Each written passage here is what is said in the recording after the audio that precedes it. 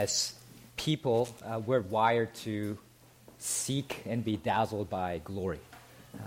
We admire the beauty of the sunset. We visit the mountains. Perhaps we went hiking on these nice couple days to wonder at the grandeur of the mountains.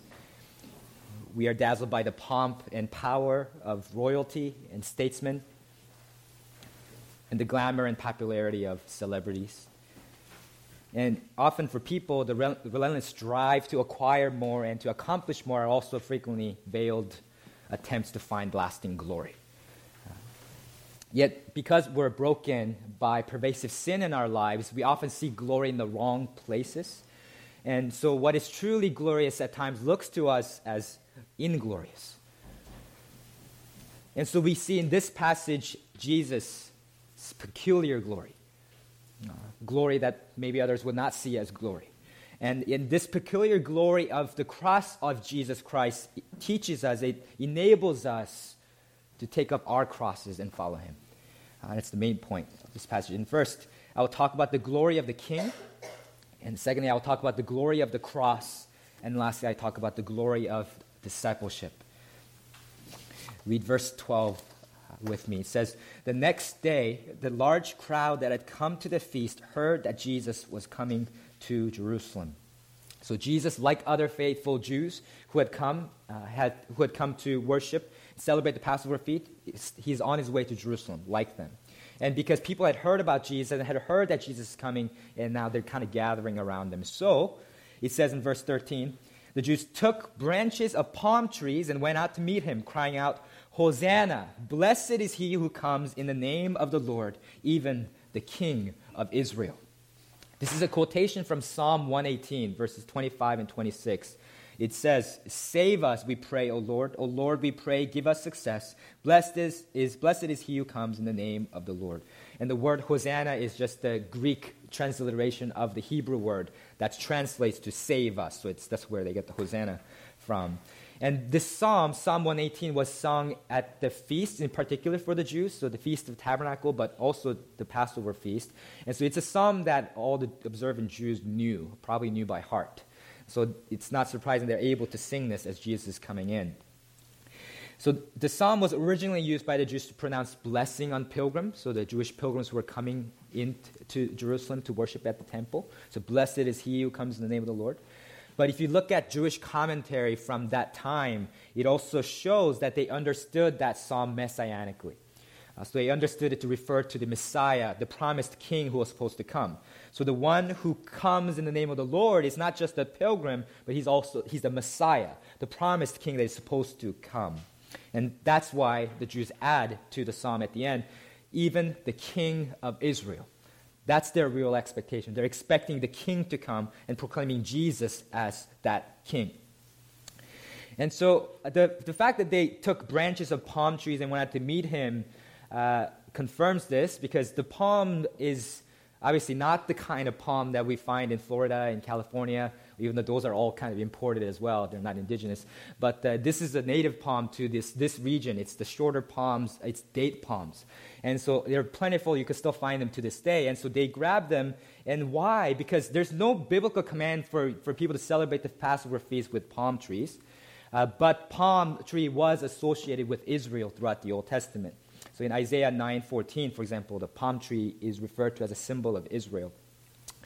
But there's much more going on than that, because palm tree, historically, by this time, has become a nationalistic symbol. And the reason being, a Syrian ruler, Antiochus Epiphanes, overran Jerusalem, took over the temple and desecrated it so that Jews couldn't worship there anymore. And then some of the Jews, led by leaders, the Maccabee brothers, right, Judas, Jonathan, and Simon, they staged a successful military campaign to oust the Syrians and then rededicate the temple. That's what Hanukkah celebrates. And when they did that, in the first book of Maccabee, it's chapter 13, verse 51, it says that Simon Maccabee, one of the leaders, entered triumphantly into the temple and rededicated it carrying palm branches. So during Hanukkah, when they took over the temple again, they used palm branches to rededicate the temple. And since that time, palm tree has become kind of this nationalistic symbol. So they kind of rally around that symbol. This stands for us, the people of Israel. This shows our power in unity. This is our might. And so that reveals, kind of betrays the people's true expectations for Jesus, doesn't it? By carrying palm trees to greet Jesus, they want him to be like Simon Maccabee, another king to come and this time to oust the Romans so that they can be free. And as the crowd is getting into it, it says in verses 14 to 15, Jesus found a young donkey and sat on it, just as it is written, "Fear not, daughter of Zion. Behold, your king is coming, sitting on a donkey's colt." This is likely a quotation that conflates two verses, Isaiah 49, which says, "Fear not, behold your God," and Zechariah 9:9, which says, "Rejoice greatly, O daughter of Zion. Shout aloud, O daughter of Jerusalem. Behold, your king is coming to you. Righteous and having salvation is he, humble and mounted on a donkey, on a colt, the foal of a donkey." So, by procuring a donkey and riding on it in his entrance to Jerusalem, Jesus is self-consciously fulfilling this prophecy in Zechariah. And as he does that, Jesus both simultaneously confirms the people's expectations of kingship, and he corrects the people's expectations of kingship. And I'll explain how he does that. So I've heard some people argue after reading this or reading kind of parallel passages in the gospel that Jesus is here kind of denying people's proclamation of his kingship. That if he was trying to be a king, he would be riding on a stately stallion, not this lowly donkey. So I've heard some people argue that, right? So that's I think a little bit too clever to be true, because that's if you look throughout the Bible and how the donkey is used, it's actually the preferred ride of royalty throughout Scripture. So if you look at Judges 10:3-4, it says that Jair of Gilead, he's the judge of Israel for 22 years, he had 30 sons who rode 30 donkeys and controlled 30 towns. Riding a donkey symbolizes their rule over these towns. They're the 30 sons, 30 kings, basically riding 30 donkeys. That's why also in 1 Kings chapter 1, when King David commands Zadok the priest and Nathan the prophet to anoint Solomon as his successor, his king, he puts him on his own mule. Not a horse, not his stallion, his mule, his donkey, to ride around the city to indicate to the whole nation that he's the successor and the king. And finally, kind of an ancient Near Eastern parallel, this is an ancient letter that was found in Mari, which was a Sumerian city in the ancient Near East. It says this, "Verily, you are the king of the Haneans, but secondly, you are the king of the Akkadians. My Lord should not ride a horse. Let my Lord ride in a chariot or on a mule, and he will thereby honor his royal head." Right? So, riding a horse befits a soldier, right? Marching into battle, but not a king coming into his kingdom. The king rides a donkey, right? So Jesus riding a donkey is not denying his kingship. In fact, he is very consciously confirming that he is the king. And not only that, just imagine this scenario. So Josephus, an early Jewish historian from the first century, records a Passover feast that he observed. And he says in it that about 2,700,000 people took part in the feast. Not the people that are not partaking in it because they're not clean ceremonially, but 2,700,000 people partook in the feast itself. So that's, just to give an idea, the number of Muslims that last year did perform the Hajj, the pilgrimage to Mecca, which is required once in their lifetime. All the people that did that, all the Muslims that did that last year for the Hajj, plus all the people that attended this year's Super Bowl combined is about that number. So that's a huge, huge, huge feast. And so all these people come, and just like the people who live in the city like us know, right, during rush hour, you don't want to drive, right? You walk or you bike, right? In order to avoid traffic. And so all these pilgrims who are coming into Jerusalem knew better than to ride a donkey into the city. Everybody's on foot, invariably. Right there, so this over 2 million people on foot, crowded together, coming into Jerusalem. Picture this, and there's one man in the whole crowd riding on a donkey. And you could just picture people just looking back, whoa, what's going on over here? And then just spreads this murmur, this wonder. Who is this? And because Jesus was already well known by that time, because of his miracles, because of him raising Lazarus from the dead, that sign, his act, is unmistakable. He's saying, I am the king. I am the king that was to come.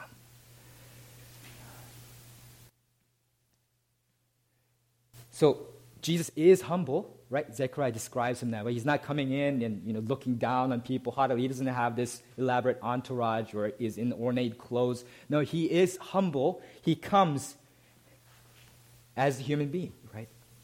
The God, the King of the universe. He comes humbly.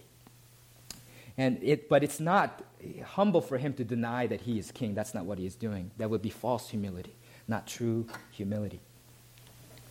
And so he, on one sense, he confirms the people's messianic expectations. He says, I am the king that you are expecting. But on the other hand, he corrects the people's messianic expectations. And he does that also by riding on a donkey. Because by riding on a donkey rather than on a war horse, he is confirming that he has not come like Simon Maccabee to deliver military victory for the Israelites, to rescue them militarily from the hands of the Roman Empire. But he has come as the Prince of Peace. He comes in peace, rides into the city as the king. And this truth is confirmed by the context of the prophecy that was cited by John, Zechariah 9:9-11. Because after it says, Rejoice greatly, O daughter of Zion, shout aloud, O daughter of Jerusalem. Behold, your king is coming to you, righteous and having salvation is he, humble and mounted on a donkey, on a colt, the foal of a donkey. It continues like this. It says, I will cut off the chariot from Ephraim and the war horse from Jerusalem, and the battle bow shall be cut off, and he shall speak peace to the nations. His rule shall be from sea to sea, and from the river to the ends of the earth.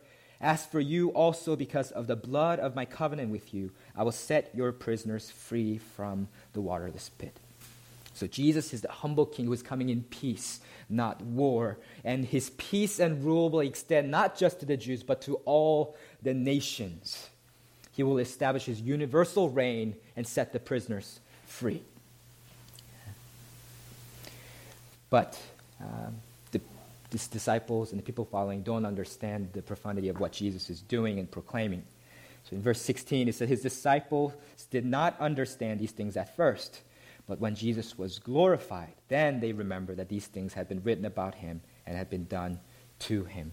Only then do they truly grasp the significance of what Jesus is here doing.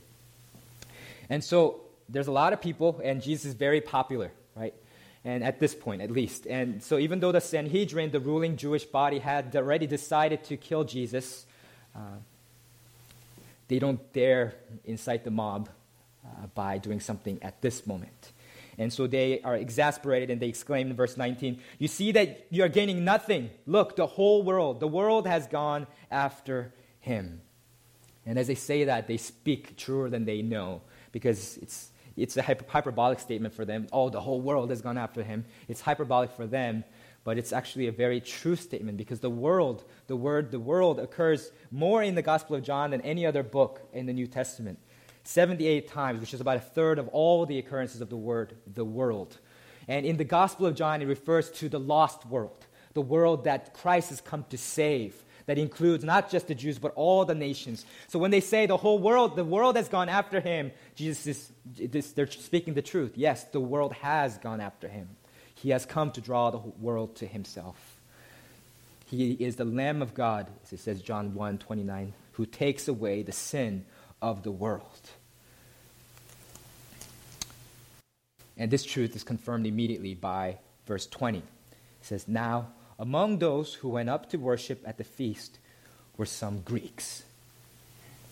Greeks are not necessarily people who just are from Greece, but in the New Testament, throughout the New Testament, it refers to every basically Gentile. Any non-Jew is referred to as a Greek.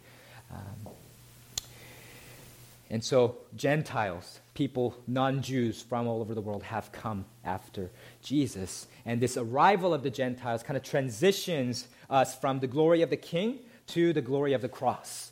Second point, in verses 20 to 36. Because the fact that the Greeks were there suggests that they were probably God-fearers, maybe converts, but perhaps not full converts. And they reached out to Philip. We don't know exactly why, perhaps because Philip, like Andrew, is a Greek name. Maybe they thought, maybe we'll have a better chance with this disciple. And he was also he lived near a Gentile region. And so they come to Philip, verse 21. Philip takes this to Andrew, and then they together bring this issue to Jesus. And then Jesus answers in verse 23, "The hour has come for the Son of Man to be glorified." So up to this point in the Gospel of John, the hour, which refers to the hour of his glorification, has always been future. Is that the hour is coming. But now, that the Gentiles have come to him, it has triggered that hour. Now the hour is not in the future, but it has come. And notice that during this time, the Jews and Gentiles are strictly separated. Even during the Feast of the Passover, the Gentiles, upon threat of death, were forbidden from crossing over to the Jewish inner court. They had to stay outside in the outer court. But yet Jesus, when he is glorified, will draw all nations to himself. So now that the Gentiles are starting to come to him, Jesus says, "My hour has come." And John doesn't tell us whether he actually grants them an audience or not, because to him that's theologically irrelevant, right? What's important is that the Gentiles came to Jesus. So he records that part. But what exactly does this glorification entail? It sounds glorious, it sounds good. What does that entail? He hints at in verse 24. "Truly, truly, I say to you, unless a grain of wheat falls into the earth and dies, it remains alone. But if it dies, it bears much fruit." Now, that's a little bit of an enigmatic statement, right? That doesn't sound too glorious. What are you talking about, Jesus? Someone dying, grain falling on the ground and dying. But he continues, verse 27, "Now is the soul troubled. And what shall I say? Now is my soul troubled. Father, save me from this hour, but for this purpose I have come to this hour." The hour of his glory, his glorification has come, but Jesus is not excited. He's troubled, which the word communicates deep anxiety, turmoil. And so he asks himself, should I cry to the Father, "Save me from this hour"? And yet he steels himself, resolves himself and says, "No, it is for this purpose that I have come to this hour." Because his desire is not to glorify himself, as verse 28 reveals, but he says, "Father, glorify your name." Jesus' glorification is tied to him unreservedly pursuing only the Father's glory. So this will get clearer in a few verses, but for now, let's keep looking at what this glorification entails in verse 31, because it says, "Now is the judgment of this world, and now will the ruler of this world be cast out. And I, when I am lifted up from the earth, will draw all people to myself." Now that makes a little bit more sense, doesn't it, what glorification is supposed to be like? Because if a king is going to be glorified, if he's going to ascend to his throne, then yes, of course, he's going to judge his subjects. So he says, now is the judgment of this world. And even though Jesus says later in verse 47 that he has not come to judge but to save the world, by virtue of him being the light of the world, he does cast judgment, even though he hasn't come for active final judgment. Because he is light, he simultaneously shines on some and casts a shadow on others. So he, by virtue of his presence, is separating the children of light from the children of darkness. So he judges this world. And likewise, it says in verse 31, "Now will the ruler of this world be cast out." The ruler of this world, that the phrase occurs again in John 14:30 and 16:11. And similar title refers throughout the New Testament to Satan. Because the true king has now returned. This is the real return of the king. The Jesus glorification. Now his enthronement means Satan's dethronement. He's going to be overthrown because he's a pretender. He's not the true king. So he'll be expelled from his temporary station as ruler of this world. So Jesus continues in verse 32, "And I, when I'm lifted up from the earth, will draw all people to myself." And so his glory consists of being lifted up far above the earth, probably even hinting at his ascension here. When he does that, he will draw all people to himself. And again, all people, of course, refers to the world that he is just talking about. It doesn't mean all individuals without exception, because that would mean that every single person will be saved, which clearly contradicts this passage which talks about Jesus' judgment. But it means all people without distinction, meaning all kinds of people, all Jews and Gentiles will be drawn to the kingdom of God, invited to the kingdom of God. So all these details so far sound great, except for that little bit about the grain dying. So what was that about? Why was Jesus troubled and not excited? And verse 33 tells us what's going on. It says, he said this to show by what kind of death he was going to die. Because everything he said up to this point about his glorification is about his death. Now the meaning of Jesus' glorification is revealed plainly, right? So John is a master of using double meaning in his narratives, and the word lifted up in the Greek means two things, just like in English. It could mean physical raising up, as well as kind of more abstractly glorifying, exalting. So we thought Jesus was going to be exalted, and he is. He's going to be glorified, but that glorification, that exaltation is going to come in the form of him being physically raised up on the cross to be killed. And John is quoting and alluding to Isaiah 52 and 53, which says that the servant of God, this Messiah, shall be high and lifted up and shall be exalted. Yet in the same breath, Isaiah the prophet says that he will be despised and rejected by men, a man of sorrows and acquainted with grief. He will bear our griefs and carry our sorrows. He will be pierced for our transgressions and crushed for our iniquities. That's the glory that Christ seeks. This explains what Jesus said earlier in verse 24. Truly, truly, I say to you, unless a grain of wheat falls into the earth and dies, it remains alone. But if it dies, it bears much fruit. The death of the grain is the first stage of its fruitfulness. Likewise, Jesus' death is the first stage of his glorification. His death, resurrection, and ascension to the right hand of the Father.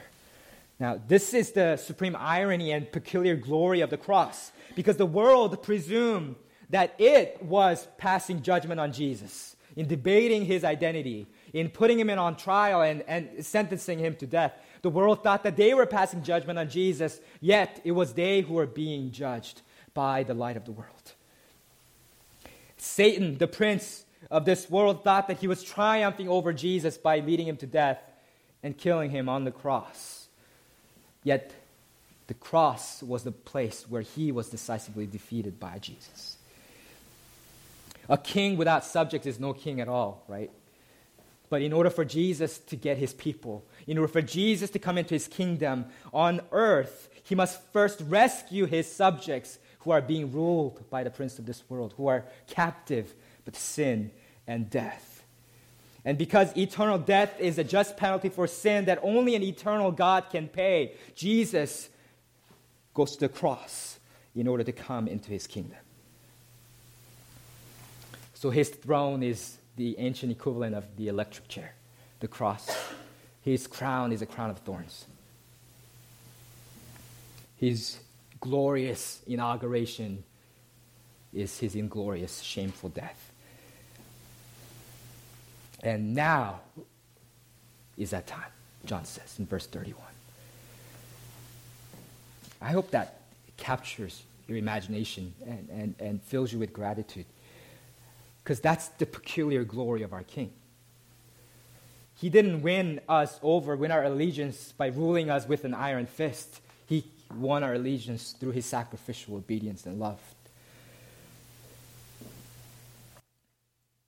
And let me ask you, what other kings of this world have ever done that? Subjects himself to shame to rescue his subjects. Let me ask you, what other so-called gods of this world have done that? Only one. Jesus. And for that reason, he is the only one who deserves our love and loyalty. And that's what we call the good news, the gospel of Jesus Christ. The crowd, however, is a little dismayed at this point. They don't quite get the profound things Jesus is saying. They're just kind of hung up on one point, that Jesus said he was going to be lifted up from the earth. So they're worried that he's going to leave. It's like, what do you mean you're going to leave? I thought the Messiah was supposed to be here forever. And they're probably, it's not clear exactly what passage, Old Testament passage they have in mind, possibly Daniel 7:13-14, which says that the Son of Man, one like a Son of Man, the Messiah, would have everlasting dominion.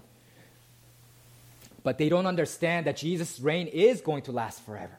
But Jesus comes primarily to establish a spiritual kingdom before he establishes a physical kingdom, because he recognizes that unless the underlying spiritual problem is solved, the military victory won't assure blessing for his people.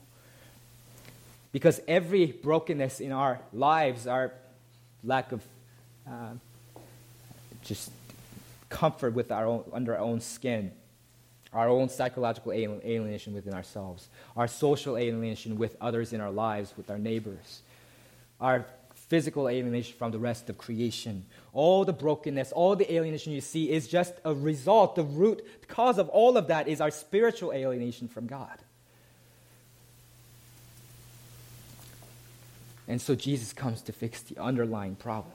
Because unless our hearts are reformed by the grace and mercy of God, we will never be fully comfortable in our own skin. Unless our hearts are conformed to the love of God, we will never consistently forgive people and love people selflessly. Unless our hearts are transformed by the generosity of God, we will not consistently be generous toward others and provide for others' needs. The foundation, the root of social renewal is not more programs by us. It's transformation, internal transformation brought by the gospel of Jesus Christ. And that's why he does not march to Caesar's palace in Rome, but he rides into Jerusalem to die on the cross. So Jesus said to them in verse 35, "The light is among you for a little longer. Walk while you have the light, lest darkness overtake you. The one who walks in the darkness does not know where he is going. While you have the light, believe in the light, that you may become sons of light." Right. Jesus is soon going to leave, and in that intervening absence between his ascent and the Spirit's descent, the people who did not believe in him will be completely lost and without spiritual direction. But those who believe in him will become sons of light. They will be characterized by light, and so they will not be lost. And so he warns them, "Follow me now." And so we've seen that the glory of the King, and we see his glory of the cross, the peculiar glory, and now this brings us to the glory of discipleship. Because he says, after he said these things in verse 36, he departed and hid himself from them.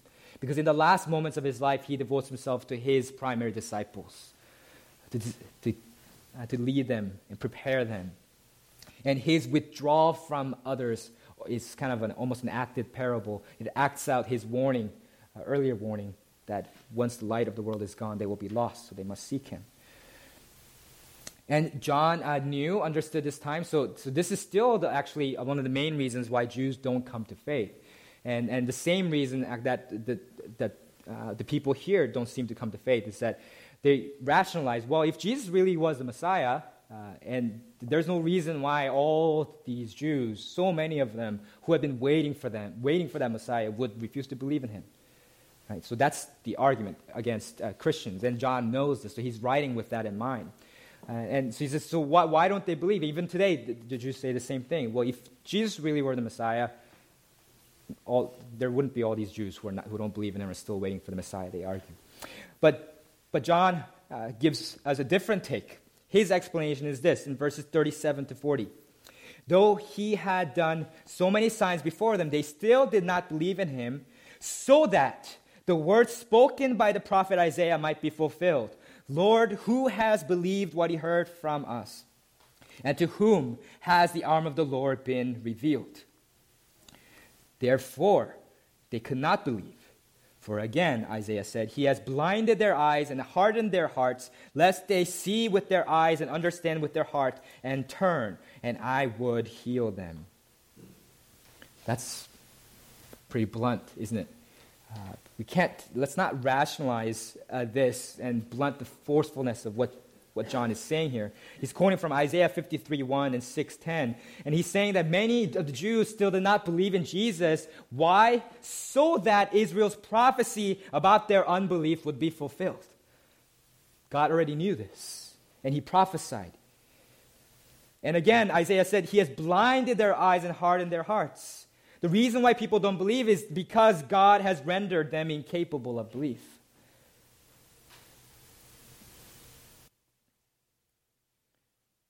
God has ordained unbelief. But as I've said over and over again throughout our series in the Gospel of John, whenever there's this kind of stark teaching about divine sovereignty and God's foreordination, it's always paired with teaching about human responsibility, because we always have to hold those two things together. And so in verses 41 to 43, it says, Isaiah said these things because he saw his glory and spoke of him. Nevertheless, many even of the authorities believed in him, but for fear of the Pharisees, they did not confess it, so that they would not be put out of the synagogue. For they love the glory that comes from man more than the glory that comes from God. That's the reason why they didn't believe. So in the first part, we get the divine perspective. He knew and he foreordained. And in the second part, we see the human perspective. They didn't believe of their own accord because they were afraid of the Jews. Because they love the glory that comes from man more than the glory that comes from God. This is obviously hard to get our minds wrapped around, and I don't try usually, so I hope you don't as well. But I think about it kind of like the wave-particle duality in physics. I wish Jimmy were here to elaborate. He's a physicist. And the physicists have discovered that photon, which is a light particle, it's an elementary particle of light, is at the same time a wave, right? So it's both a particle, it's a fragment of matter, and a wave, which is like a wave of energy, and they're kind of contradictory. Yet those two propositions are equally true. And Albert Einstein writes about this. He says, it seems as though we must use sometimes the one theory and sometimes the other, while at times we may use either. We are faced with a new kind of difficulty. We have two contradictory pictures of reality. Separately, neither of them fully explains the phenomena of light. But together, they do. Right? Only when these two contradictory pictures of reality are put together, we can explain the phenomena of light. And Jesus is the light of the world. And we see in an analogous way that duality at work here also. Because on the one hand, people do not believe in order to fulfill the scripture because God has so ordained that. But on the other hand, they do not believe because of their own cowardice and selfishness. On the one hand, the light of the world has blinded them. On the other hand, the light of the world, they have turned voluntarily their eyes from that light. Sometimes you need to use one to explain a situation. Sometimes you need to use the other. But you need both to make sense of the light of the world and how humans respond to him.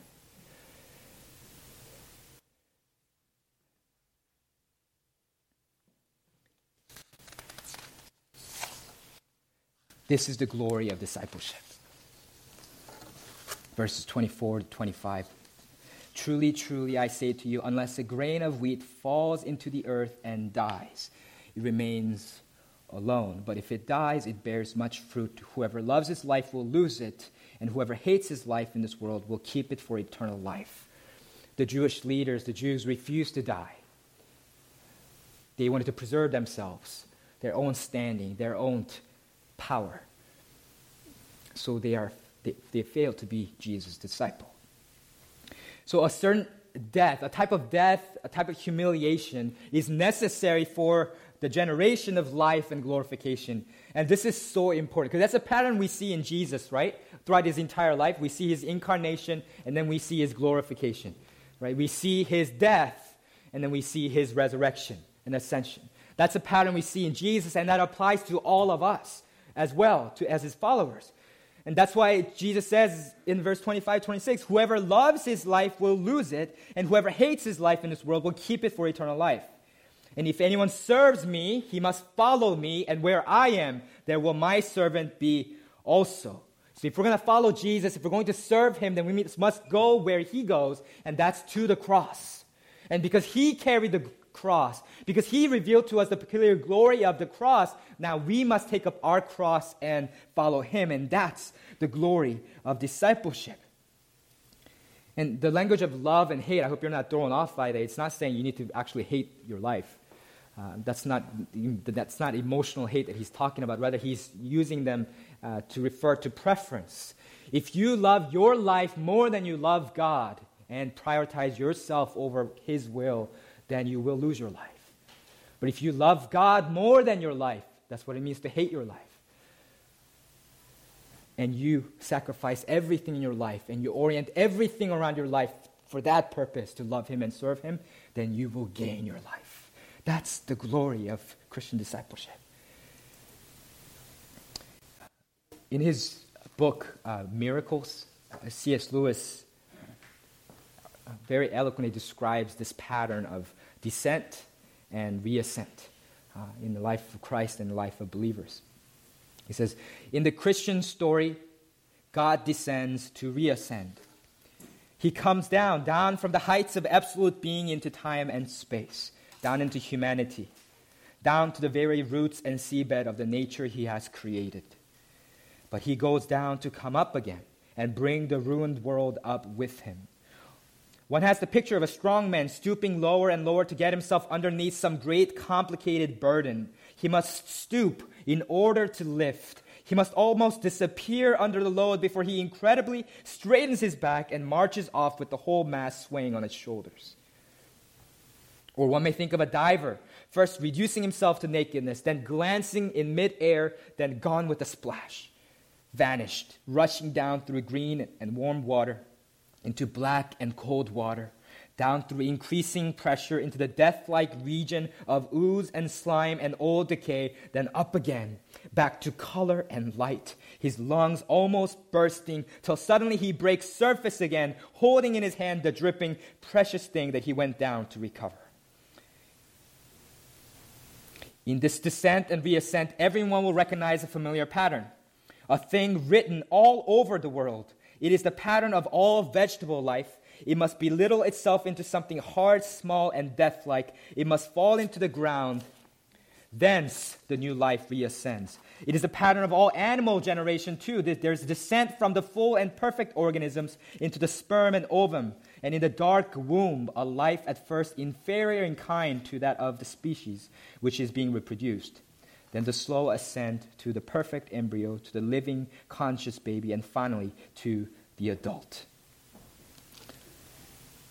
And now he applies this to our emotional life. So it is also in our moral and emotional life. The first innocent and spontaneous desires have to submit to the death-like process of control or total denial. But from that, there is a reascent to fully formed character in which the strength of the original material all operates, but in a new way. Death and rebirth go down to go up. It is a key principle. Through this bottleneck, this belittlement, the high road nearly always lies.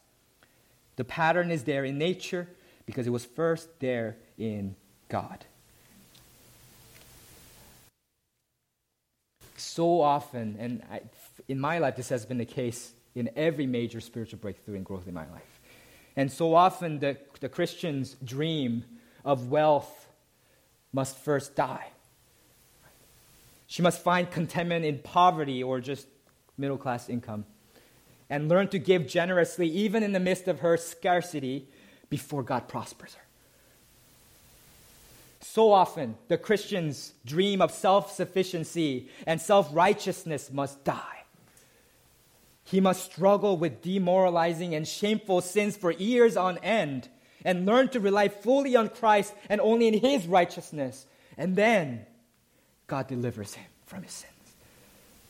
So often, the Christian's dream of health and strength must die.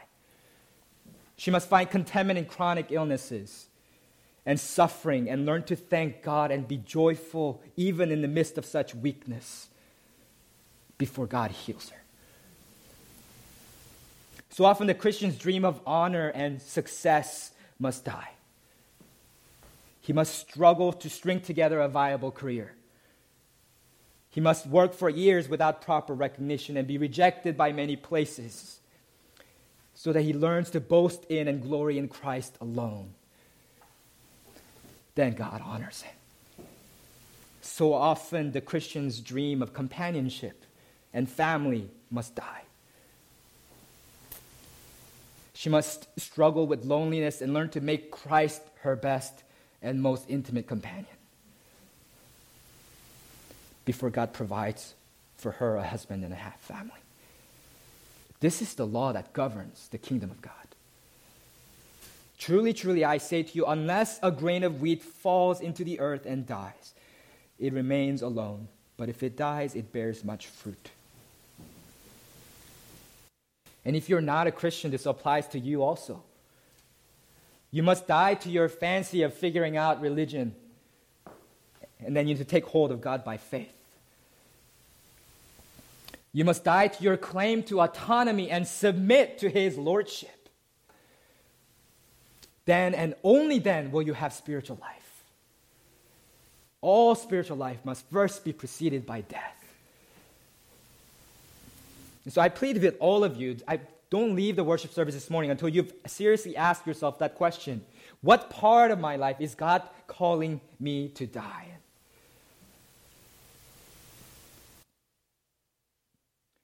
Dying to ourselves is not an easy task. It never is. But the glory of the cross of Christ, that peculiar glory, enables us to take up our cross and die to ourselves. Christ Jesus, though he was in the very nature God, did not count equality with God something to be grasped. But he took on the very nature of a servant. And being found in human form, being made in human likeness, he humbled himself, he emptied himself, and became obedient even to death, even death on a cross. He says, therefore, in Philippians 2, God exalted him to the highest place and gave him the name that is above every name, that at the name of Jesus, every knee should bow in heaven and on earth and under the earth, and every tongue confess that Jesus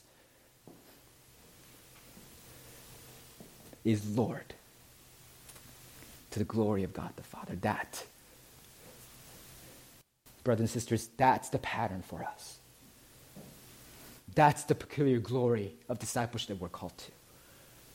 So let's let that captivate our hearts and imaginations this morning. Let me pray.